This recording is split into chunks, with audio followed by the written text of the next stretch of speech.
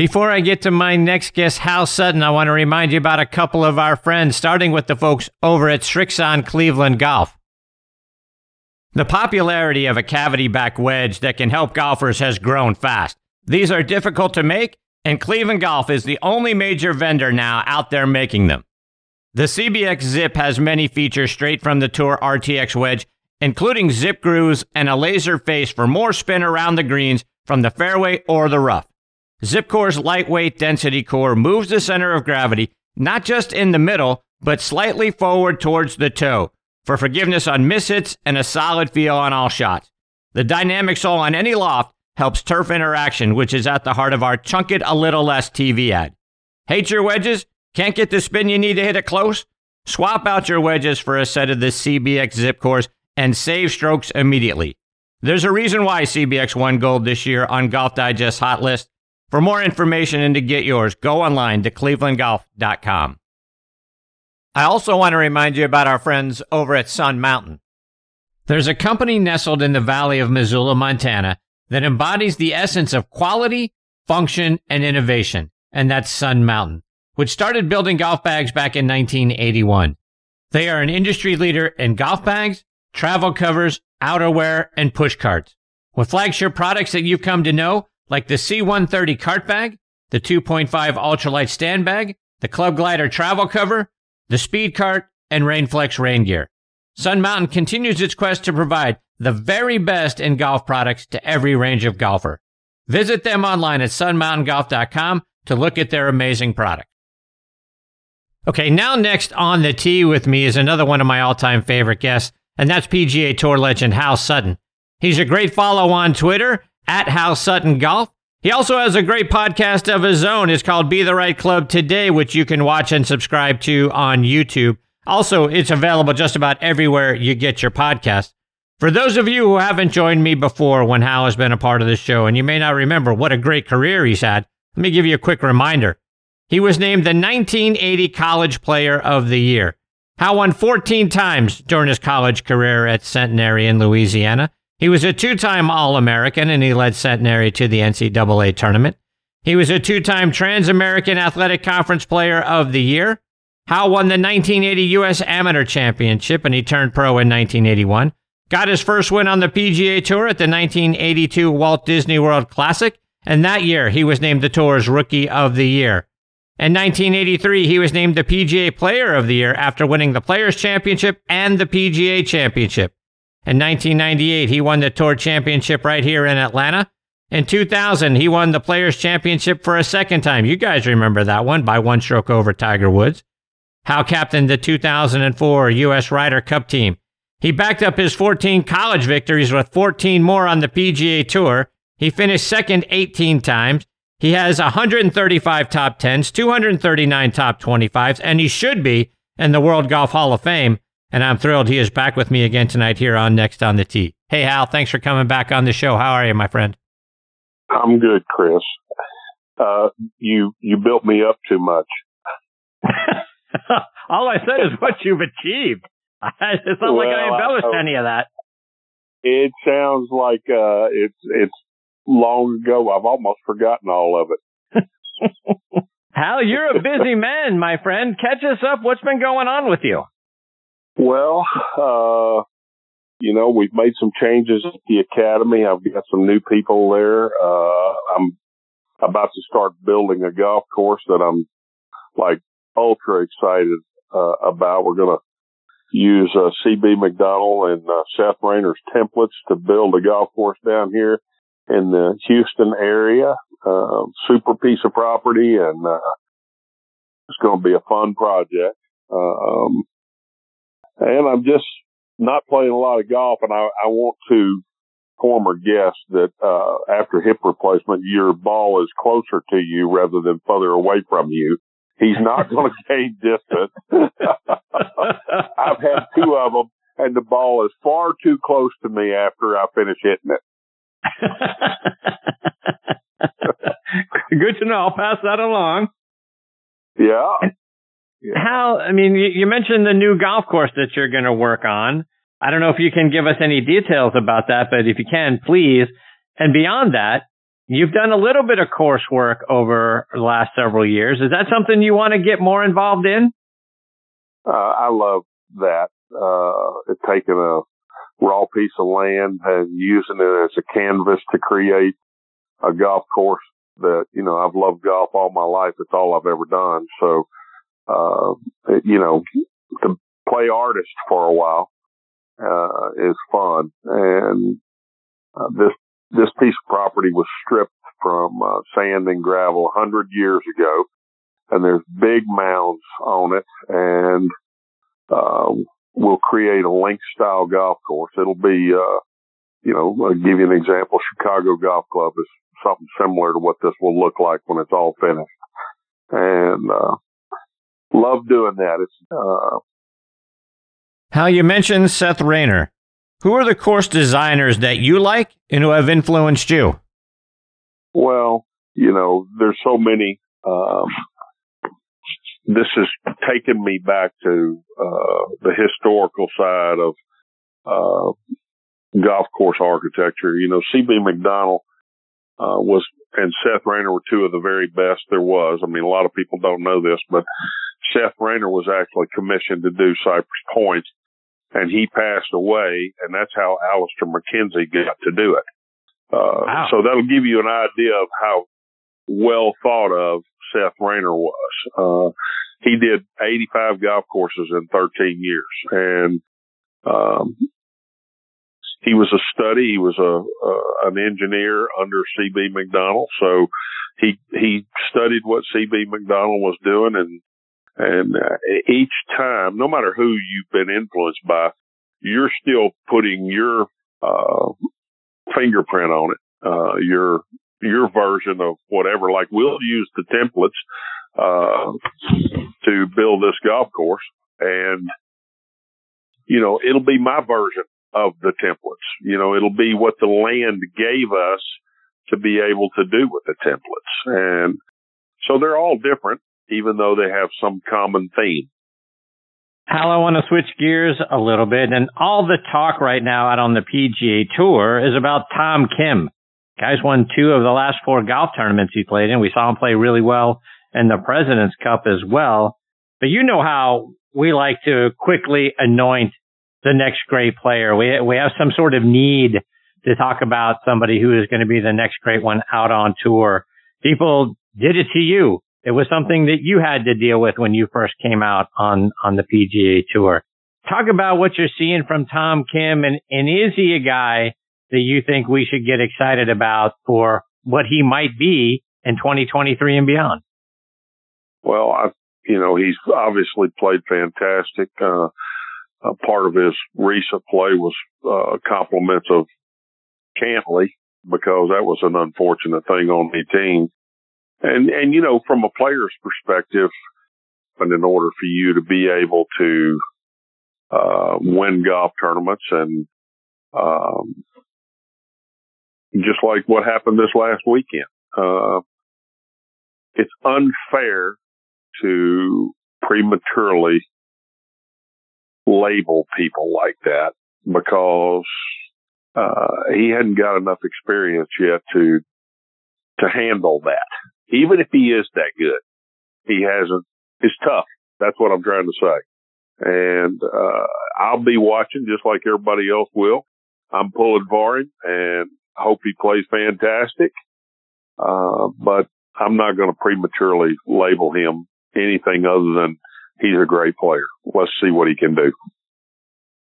Talk about the weight that we in the media seem to put on players too early. You had to deal with that. You came out and you were going to be the next Jack Nicklaus. What's it like when you get labeled like that? What's that weight like?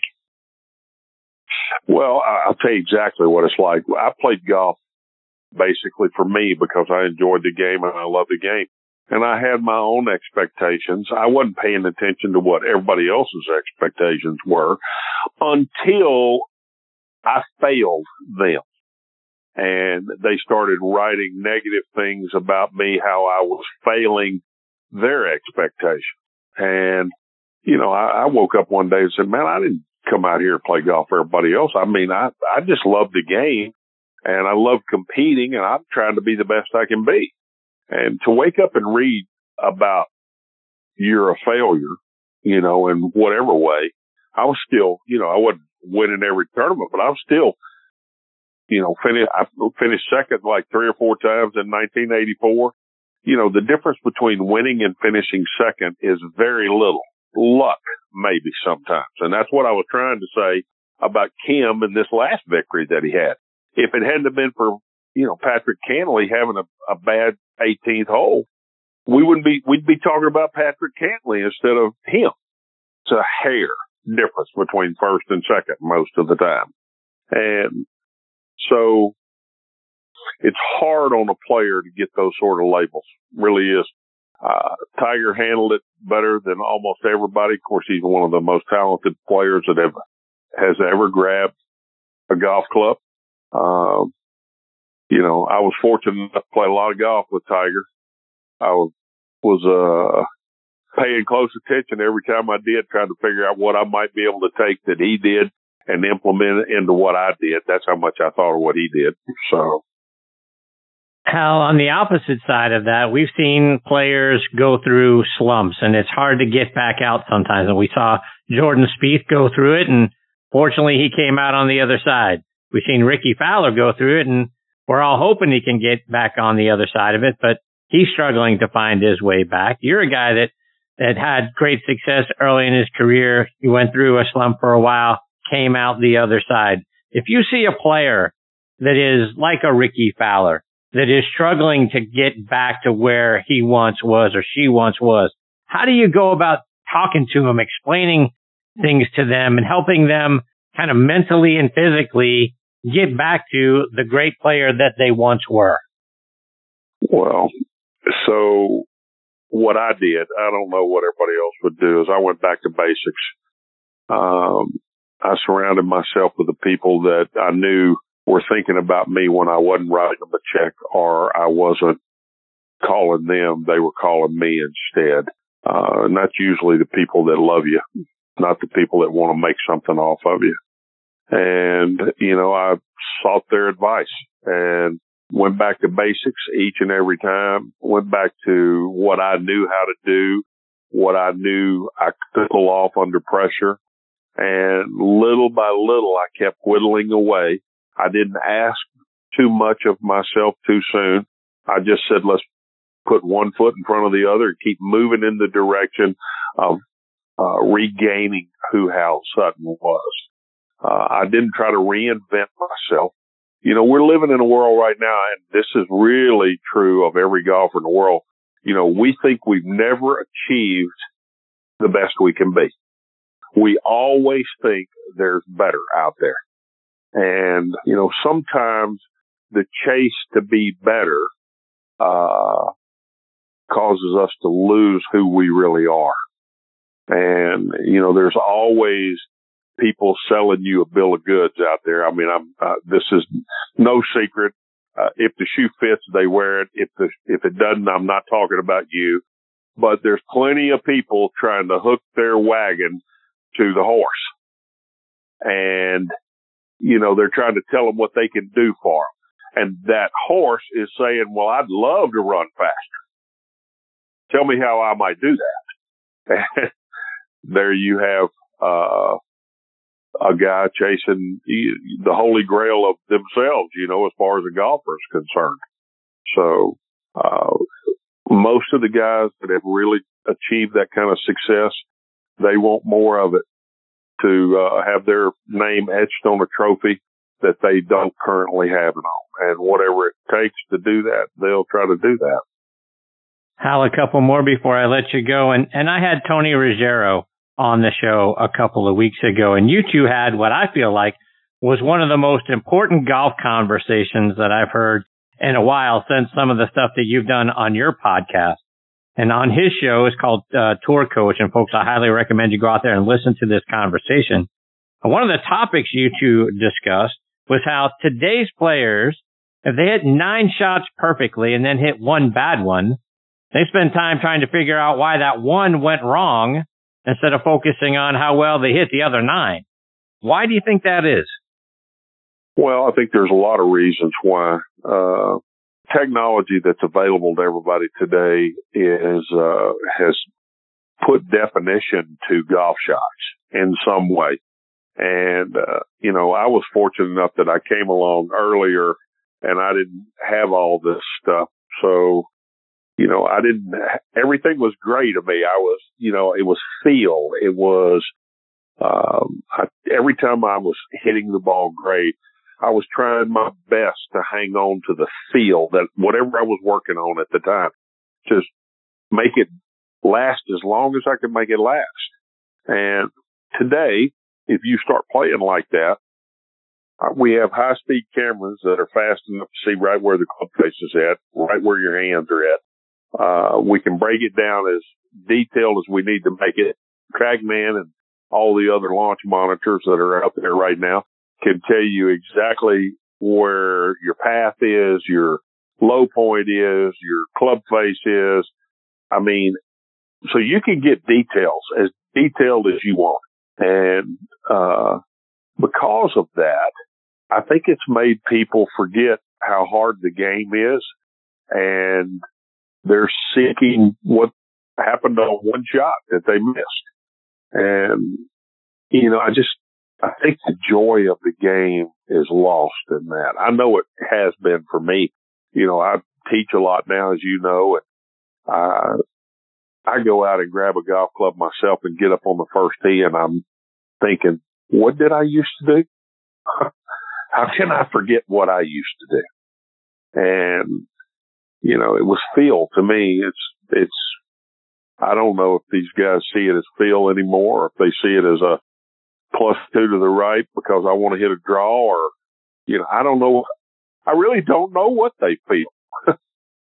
How one more. And you guys also talked about players needing to figure out who's to blame when things go wrong. Instead of looking in the mirror, it's the swing coach's fault. It's the caddy's fault. And the next thing you know, they're firing this one or that one instead of taking accountability. And to me, that's a symptom of our society, the participation trophy society we've become.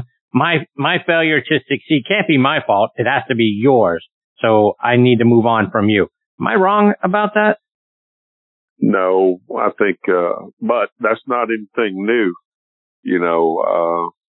We've all, Hal Sutton has suffered from some of that from time to time. The last person that we want to blame is ourselves. But, to be honest, if you want to improve, you must be honest with yourself. And that's what we talked about a lot on the show that day was, you can lie to everybody else, but you better not lie to yourself if you want to get better. And, at the core of every golfer, they know exactly who's at fault. And even if someone else made a suggestion to you on how you might get better, it was your choice to follow that path. And as I've told several guys and a couple of girls that were really good players, until you actually accept the responsibility of your golf game, you will never play it at the highest level. Because if you want someone else to be responsible for this, you can't count on them all the time. So, and your former guest, y'all talked about the LIV. I was hoping you'd ask me something about that. You want to, please, if you got an opinion, I'd love to hear it. One of the things y'all talked about is that the PGA Tour hadn't really made any real changes. So let me tell you the changes that they made. In 1983, I made $450,000 from being first on the money list. Last year it was $25 million or whatever it was. So they made lots of changes. It's just not fast enough for everybody else. And, tell you how I feel about the LIV. I was taught to never bite the hand off that's fed me. And if it hadn't have been for the PGA Tour, you wouldn't even know who Greg Norman was. Right. And it's always amazed me that people forget that. The PGA Tour was the platform in which all those players actually developed a name to where anybody cared. I spent 20 some odd years out there playing. I was on the board for 6 years. I saw how everybody, all those guys have plenty of money in their retirement accounts because of the PGA Tour. And, it breaks my heart to watch golf torn apart right now. And I think many of your listeners out there would have to agree that golf is being torn apart by this. We don't even know what to expect at next year's Masters. Who's going to be there and who's not going to be there. There was never a question of that before. All of a sudden, when I played golf, we didn't go out there to play golf for money. Money was a byproduct of excellence. I went out there because I wanted my name etched on a trophy next to Jack Nicklaus's or Lee Trevino's or Arnold Palmer's. That was the most important part of what we were doing. And did we get paid? Of course we got paid. And at the time, I thought I was getting paid royally to do it. And it breaks my heart. I wish that somehow this wasn't happening. It is. We're all talking about it.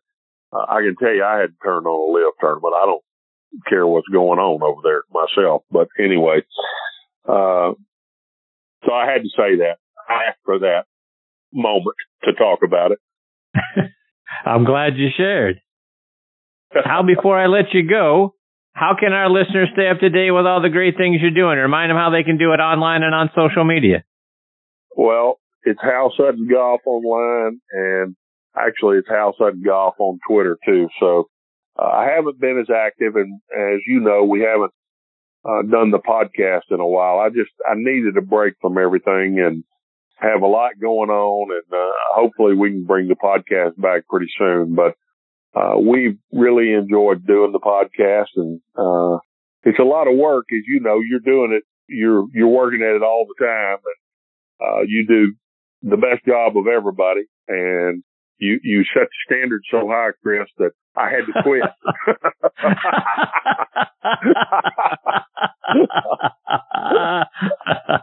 That's funny.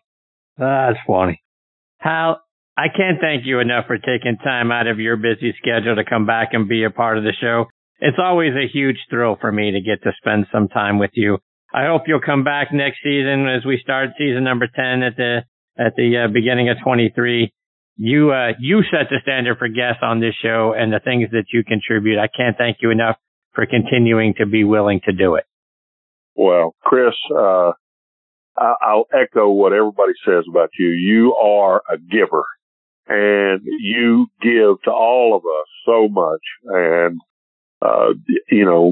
I'm not sure everybody out there knows this, but I'll get a text from Chris, and he'll say, "What can I do for you, Hal?" And so few people in the world will actually do that. They're actually wanting you to do something for them.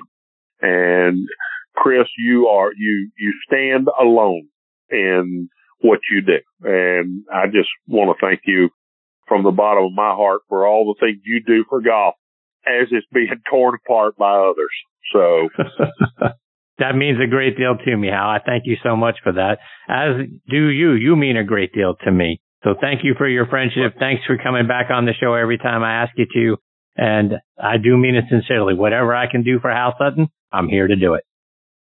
Well, as I am for you too, Chris. Thanks a bunch. And take care. Look forward to next season. Thank you, Hal. Take care. Stay safe. All the best to you and your family. We'll catch up soon. Okay. Bye-bye. That is the great Hal Sutton, folks. It doesn't get any better than that. The guy had a tremendous college and pro career. He's doing a lot for the game of golf. He's out there as an instructor now. Again, HalSuttonGolf.com is where you can find him online and over social media. You can actually go get a lesson from Hal Sutton. How great would that be? Go get a lesson from a guy who won 2 Players Championships and a 1983 PGA and should be in the World Golf Hall of Fame. And on top of that, he's just a sensational human being. I can't wait to catch up with him again very soon.